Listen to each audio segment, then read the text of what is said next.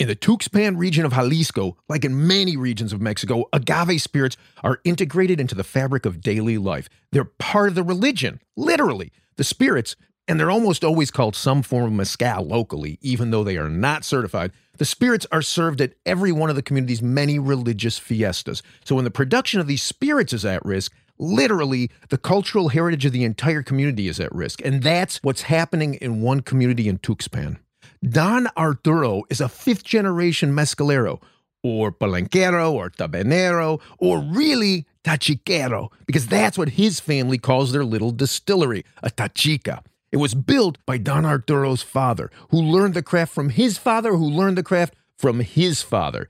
And add one more father, because Don Arturo is, as I say, fifth generation. So Don Arturo's Tachica is a hillside gem. A couple of clay-topped steel pot stills, in-ground fermenters, and an earthen oven overlooking a forested hillside. But that hillside is eroding. The rains from the extreme weather that has been plaguing the region in recent years is literally washing away Don Arturo's little distillery and threatening to take with it the community's cultural heritage. With the financial support we're receiving from 818 Tequila, Sacred is rebuilding Don Arturo's family Tachica, or really what we're doing is we're fortifying it so as not to interrupt that heritage. We're rebuilding and reinforcing the hillside that has been eroded, creating a retaining wall that will secure the location. Above that, to serve as a buffer for the weakest part of the earth, we're building a modest tasting room where the locals can sit and enjoy the view of that forested hillside when they come to purchase Don Arturo's Vino de Mezcal. And we're building a structure around Don Arturo's earthen oven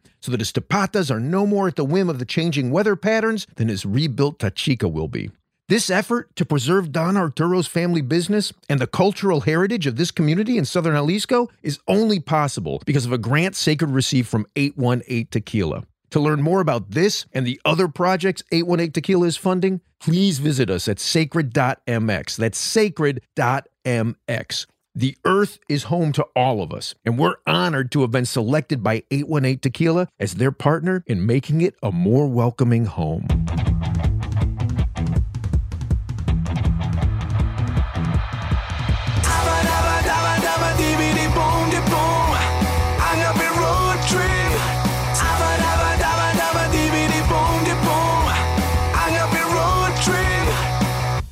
I'm Lou Bank. I am Chava Perivan. And I'm Ryan Aycock, the Cocktail MD. And this is Agave Road Trip, the award-winning podcast.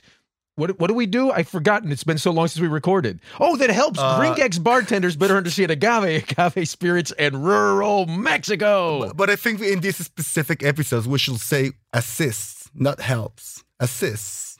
Gringo bartenders. What do you mean by that, Chava? That sounds more medical to me, right? Like in a medical context, you assist, you don't help? Is that more accurate, Ryan, or am I just crazy? I don't know anyone who's ever applied for medical school and said, I want to assist people. It's always, I want to help people. Nice. Okay, I get that. Well, we're going to help assist them today by talking about how are you feeling this morning, Chava? Fortunately, I'm feeling fresher than I was feeling yesterday. But I have to say that yesterday I was rather miserable.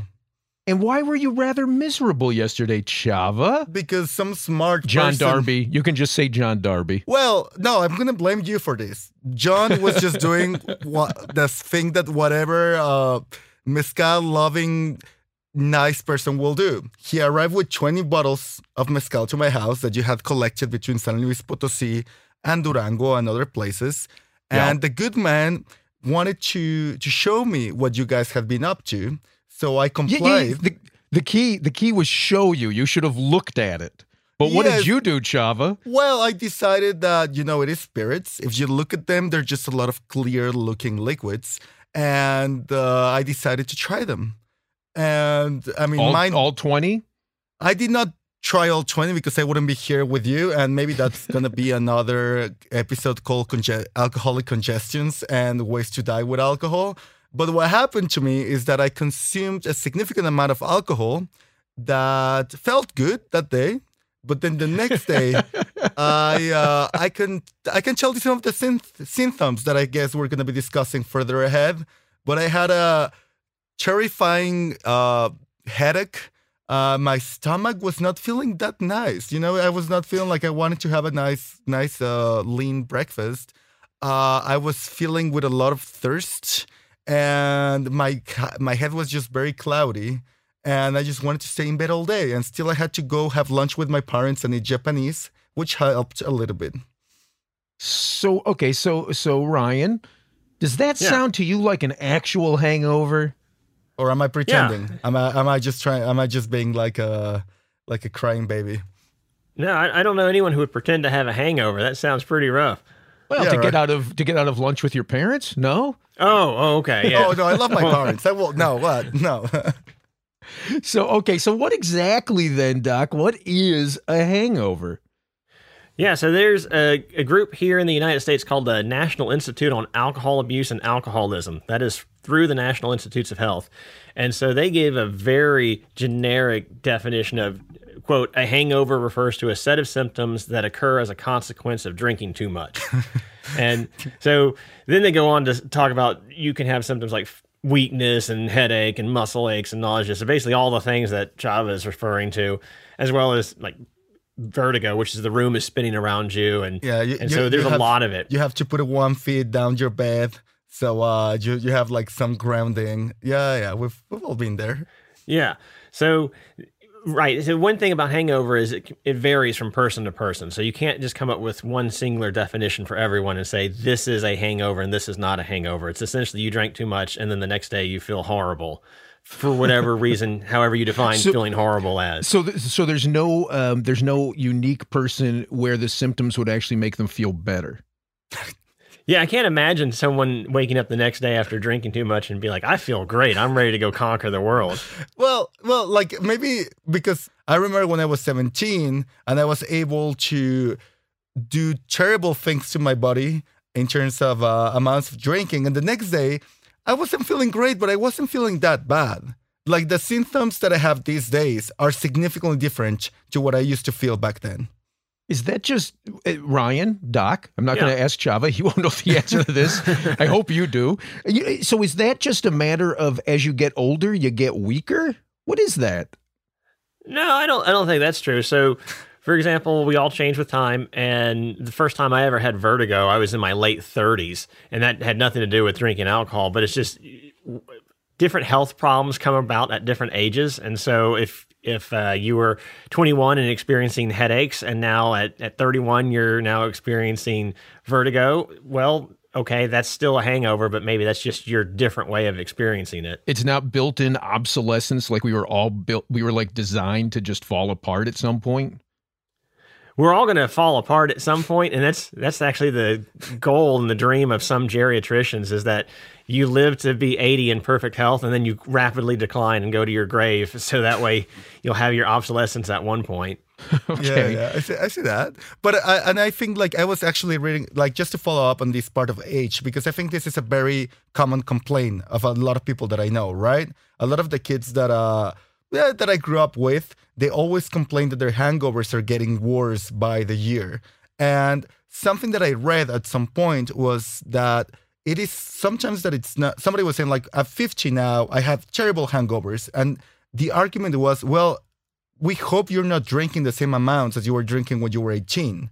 So because you're not drinking that often, your body is not as used to the experience of a hangover. So if you drink a smaller amount, you're going to feel a lot worse than when you were used to having this thing in your body all the time. Does that sound like it makes sense?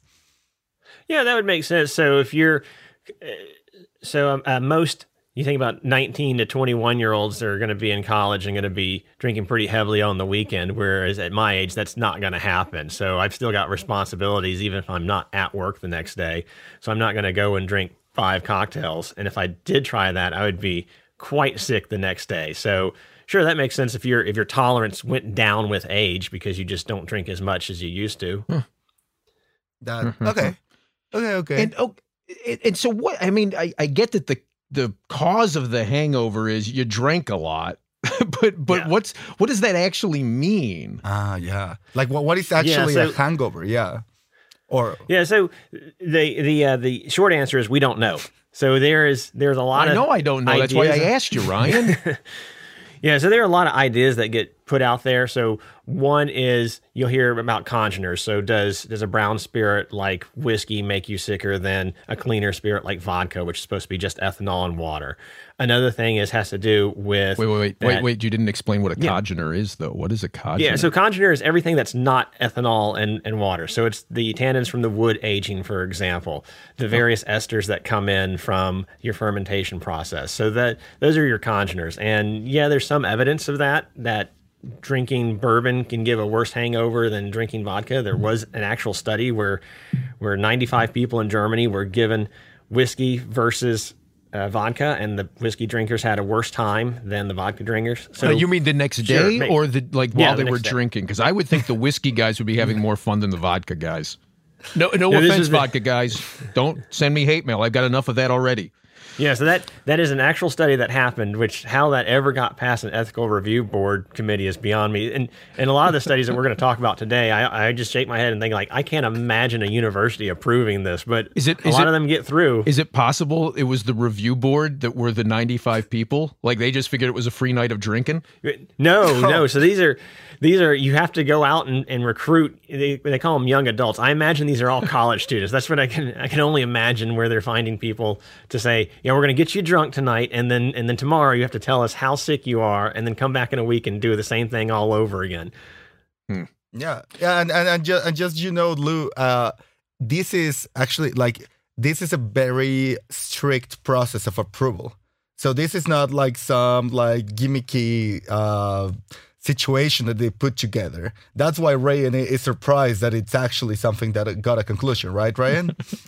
Yeah, so an institutional review board, by definition, is going to be very conservative on allowing researchers to do anything with humans. So even something as simple as a survey, where I'm not actually experimenting on someone, a survey might take 2 to 3 months to get through an institutional review board. It might get kicked back to me several times asking, how would you word this question and why would you ask people this question?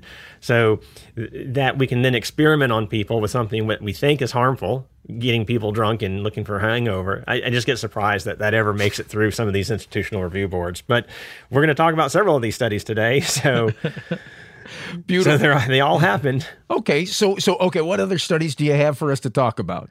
Yeah. So that was the first one. Is congeners going to play a role in a hangover? So maybe. All right. So something else is that the way alcohol works is by inhibiting what's called antidiuretic hormone. So let's back up to what your kidneys do. The primary role of your kidneys is to make urine. That's it. So it filters out stuff and it creates certain hormones. But the number one thing that your kidneys do is it takes all the fluid that's swarming around in your blood vessels and it makes urine from that. If you don't do anything to your kidneys, you're going to make gallons of urine a day. And that's going to make you quite dehydrated. So there's something called an antidiuretic hormone that tells your kidneys, stop making so much urine and retain that water. Well, alcohol inhibits that antidiuretic hormone. So you go back to the beginning where now you're just producing all this urine. And that's one of the reasons why you hear about people breaking the seal, because they're now getting drunk and they're having to go to the bathroom so much. Part of that has to do with the antidiuretic hormone inhibition. So if you pee a whole bunch, the idea is now you're going to be dehydrated. So maybe that hangover has to do with being dehydrated.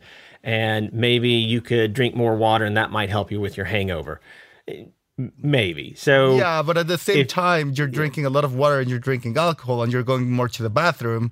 So you're just you're throwing a lot of water into a body that wants to take it away, take it out, no?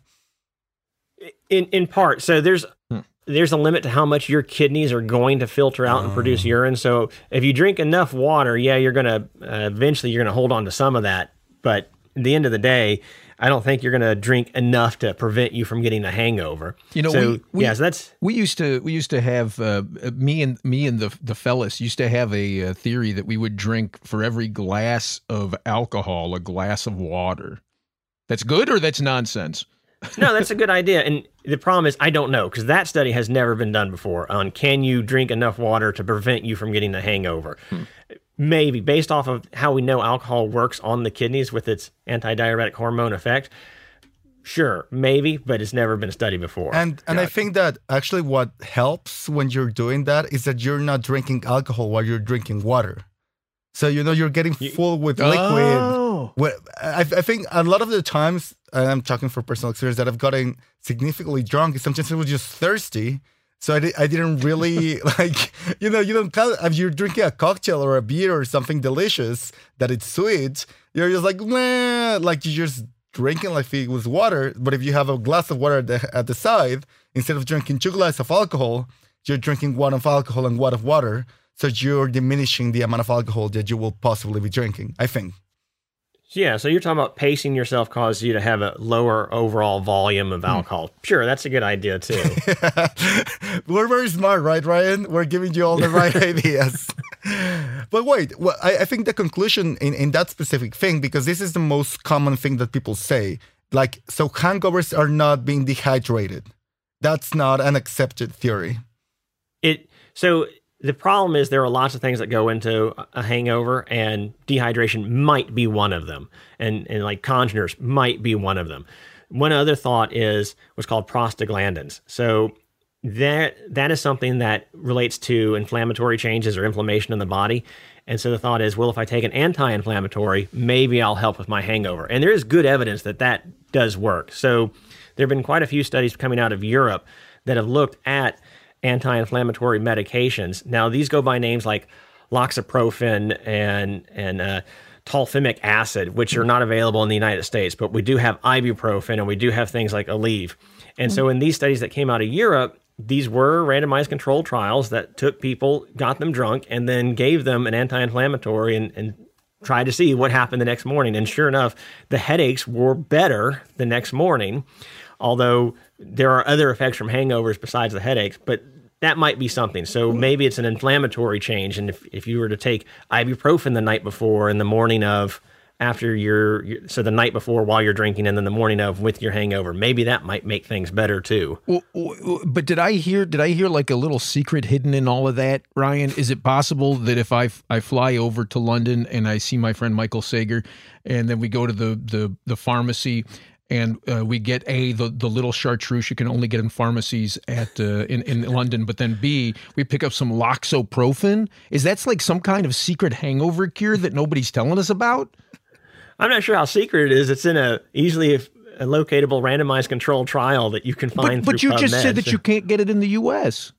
Well, that's because it's not an approved medication over here, but closely related is going to be ibuprofen, and I can't imagine it being any different. Well, but then why isn't it here if it isn't different? That seems odd to me. What am I missing? I don't know. Maybe, I think you're hiding a miracle cure from me. The FDA is quite expensive to get through, so if loxaprofen is going to be a generic medication, which I don't know if it is, but if it is, I can't imagine a manufacturer wanting to go through a U.S. FDA approval process. Huh. Okay. So then if that's not it, what is the miracle cure? Yeah, so there are a couple of things that, besides medications and besides water consumption, may help. So one thing is called Korean pear juice, and that has been studied. Okay, I'm sorry, keep going, because I've got a theory about this now, but keep going. All right. So that is something that has also been studied in a small group of people. So it was 14 young, healthy men who were given almost half a liter of 20% alcohol by volume. Soju. And then given Korean pear juice, and saw that the next day both headache and concentration were better than placebo. So Korean pear juice, that is something that maybe help. So if we're drinking cocktails that are made with Korean pear juice, it's like Korean pear juice and Bacanora. Yeah. Like, if you drink it as part of a cocktail, does it still do the job? So in this particular study, these participants were given the Korean pear juice separately from the alcohol. So we don't know. Yeah, you're extrapolating something that was not tested. So maybe you have Korean pear juice and tequila, and that'll be your drink for the night, and maybe that might help. And may I just ask, because is Korean pear juice like a thing that is common in the United States? Because I've never heard of it. So you'd have to go to a specialty Asian market to pick that up, and I can guarantee you Korean pear juice is not going to be available in any of the mass supermarket chains that we typically find here in the United States. Yeah, because I lived in Korea for 3 months, and I never got across Korean pear juice. Like, I cannot recall a moment where that was offered to me. Because everybody was out drinking the night before. By the time you got to the grocery store, it was all gone, Chava. Is it a specific pear then? It's like specific to Korea, Ryan? Like we don't have the pear here? Yeah, I have the scientific name, so we can put that on the show notes later. So if someone wants to try to look this up and see if they can buy this and purchase this and find it. Maybe this is the miracle we're looking for, Lou. Maybe this is going to make Agave road trip rich and influent. So Korean pear juice, what else you got for us, Ryan? Yeah, so red ginger was another, again, a small study, 25 men given red ginger or placebo. Red ginger? And then the red ginger. Yeah, red ginger. Not so red ginseng? No, not ginseng, red ginger. Oh. So that was one. Another was, let's see, there's something called an oriental raisin tree. Maybe it'll help. So, oh, hang on a second. Now it sounds to me like you're talking about fantasy stuff. I mean, No. I mean, there's no tree that grows raisins. They grow grapes. What the hell is an oriental raisin tree? I thought like we don't like Asian. Aren't we supposed to say Asian raisin tree and not oriental now? That is the name that is given to it, and you can buy this online as a powder form. So, I'm loving and it's going to cost you $20 to $30 to get it shipped to you internationally. But maybe that is one thing that you can try and see if maybe that helps. Well, so far it's sounding like a really good cocktail. You got ginger, you got raisins, you got pears. What else are we putting in the cocktail? Yeah, so that's all I got for you for right now, and then maybe chase that with an ibuprofen and a full glass of water, and maybe that'll help. What used to, or what I still sometimes see advertised is B-complex vitamins, particularly thiamine. Oh, yeah. Madonna used to get shots of that in her butt. What? Yeah, so here's the thing about B-complex vitamins. One is you're eating them in your diet all the time, and so I can't imagine why you would need to take extra thiamine to try to offset whatever hangover you're going to get. I can't imagine you being so thiamine deficient unless you're a true alcoholic. Because what thiamine does is it helps take acetate. So if you drink ethanol, it goes through a series of trying to get broken down by the body. It goes through alcohol dehydrogenase, then aldehyde dehydrogenase, and then finally the Krebs cycle. So thiamine is needed for the Krebs cycle to fully break down alcohol, or fully break down really any sugar for that matter. And if you're severely thiamine deficient, like some alcoholics are, that causes a whole world of problems. But for the casual drinker who's going to get drunk on a Friday and then have a hangover on a Saturday, I can't imagine that taking extra thiamine is going to help in that case. Okay. I can see it. And you know why, like, and I just want to go back to all these, the fact that all these studies have been in, like, for what I can see in Asian contexts. Because I remember going to Japan to the OXXO, to the 7, well, they don't have OXXOs in Japan, right? But in the 7-Eleven, and they will have a whole counter with hangover remedies. And they will have like little kidneys, like little cartoons of kidneys, and they will have stuff like ginseng and like stuff like, I mean, of course, my kanji reading is not great, so I couldn't understand what the hell. So do you think that it's just that they have been more proactive in trying to come up with hangover cures because for some reason they're like see more commercial potential about that, or maybe their universities are more open to it? Like, well, what's that? Yeah, I have a couple of theories, and I don't know if any of these are any accurate, but one is the high prevalence of alcohol dehydrogenase deficiency that's in Southeastern Asian populations. So you're going to have more episodes of hangovers and just feeling just sick after drinking any amount of alcohol just from that alcohol dehydrogenase deficiency. So you might have a whole culture trying to find ways to remedy that hangover as a result of just having such a large population of people.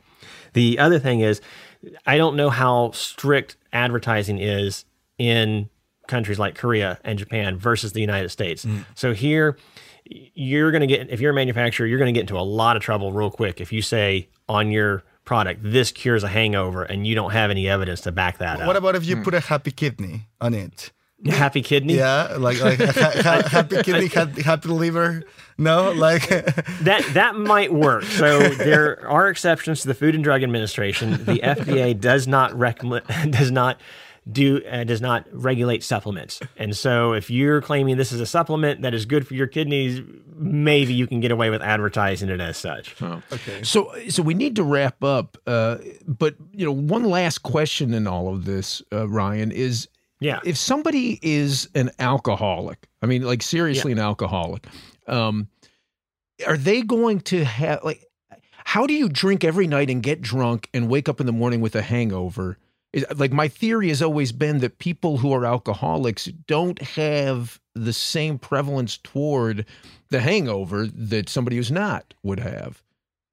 So that is one theory. So we talked about things like alcohol dehydrogenase and alcohol dehydrogenase. There are also certain taste receptors in the tongue. So all of that goes into what an alcoholic's effect is from nightly drinking every night.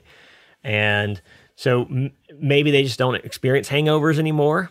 There's a phrase called the hair of the dog, which is when someone has a hangover, they wake up the next morning and then keep drinking to try to get rid of that hangover. That also does not work. Things like caffeine does not help. Mm-hmm. So maybe their just physiology is built differently, that they don't experience the bad effects from acute alcohol drinking, and so they just keep on drinking and drinking and drinking. Got it. And I know we're trying to wrap up, but now you just mentioned something that I actually read about before, that some people think that hair of the dog could be useful in terms that maybe what it's giving you the hangover is more methanol intoxication than ethanol intoxication, and the best way to fight back a methanol intoxication is through ethanol, and therefore maybe that is something that might help you with your hangover, or it's just that you get a new boss and you feel like less miserable. So that's a good idea. I haven't heard that before. You're right, Chava, that the treatment for methanol poisoning used to be ethanol. Mm. And as crazy as that sounds, that if someone got methanol poisoning, they would show up to a hospital and the treatment was to start getting them drunk off of alcohol. We have better ways to treat that now, but that's a good idea. Is it leeches? Are leeches the way to treat it now? No. Oh. There's something called fomepizole, which is a medication that specifically blocks alcohol dehydrogenase to prevent that methanol from becoming formic acid. And so that, but the other thing that blocks alcohol dehydrogenase is ethanol. And so if you get methanol poisoning, the treatment used to be, now it's time for you to get drunk off of something like whiskey and just wait it out to try to prevent you from getting the effects of the methanol toxicity. Yeah. So, I mean, I think the most fascinating thing about this, and I guess this I wanted to be my conclusion, is that for something that it's so prevalent in the world, for something that affects so many people so many times in their lives, there hasn't been a ton of careful research. And even considering the amount of money that a company could do if they were able to find something that will just lower the hangover by 25%, let's say, I don't think enough efforts have been done to target this specific theme. Do you find it crazy, Ryan? It doesn't box your mind? Yeah, you think if there is a hangover cure that could potentially work and make a company rich, they would be filing all sorts of patents and performing all sorts of clinical trials to show that their caffeine, B complex, vitamin, ibuprofen mixture with ginger and Korean pear juice all in one is going to prevent people from getting a hangover. My theory is it's because of Denny's. Denny's has been lobbying against anybody putting the money into the research, and so they're being blocked. All of the government institutions are blocking that research because Denny's wants to grand slam that hangover out of you. That's my theory.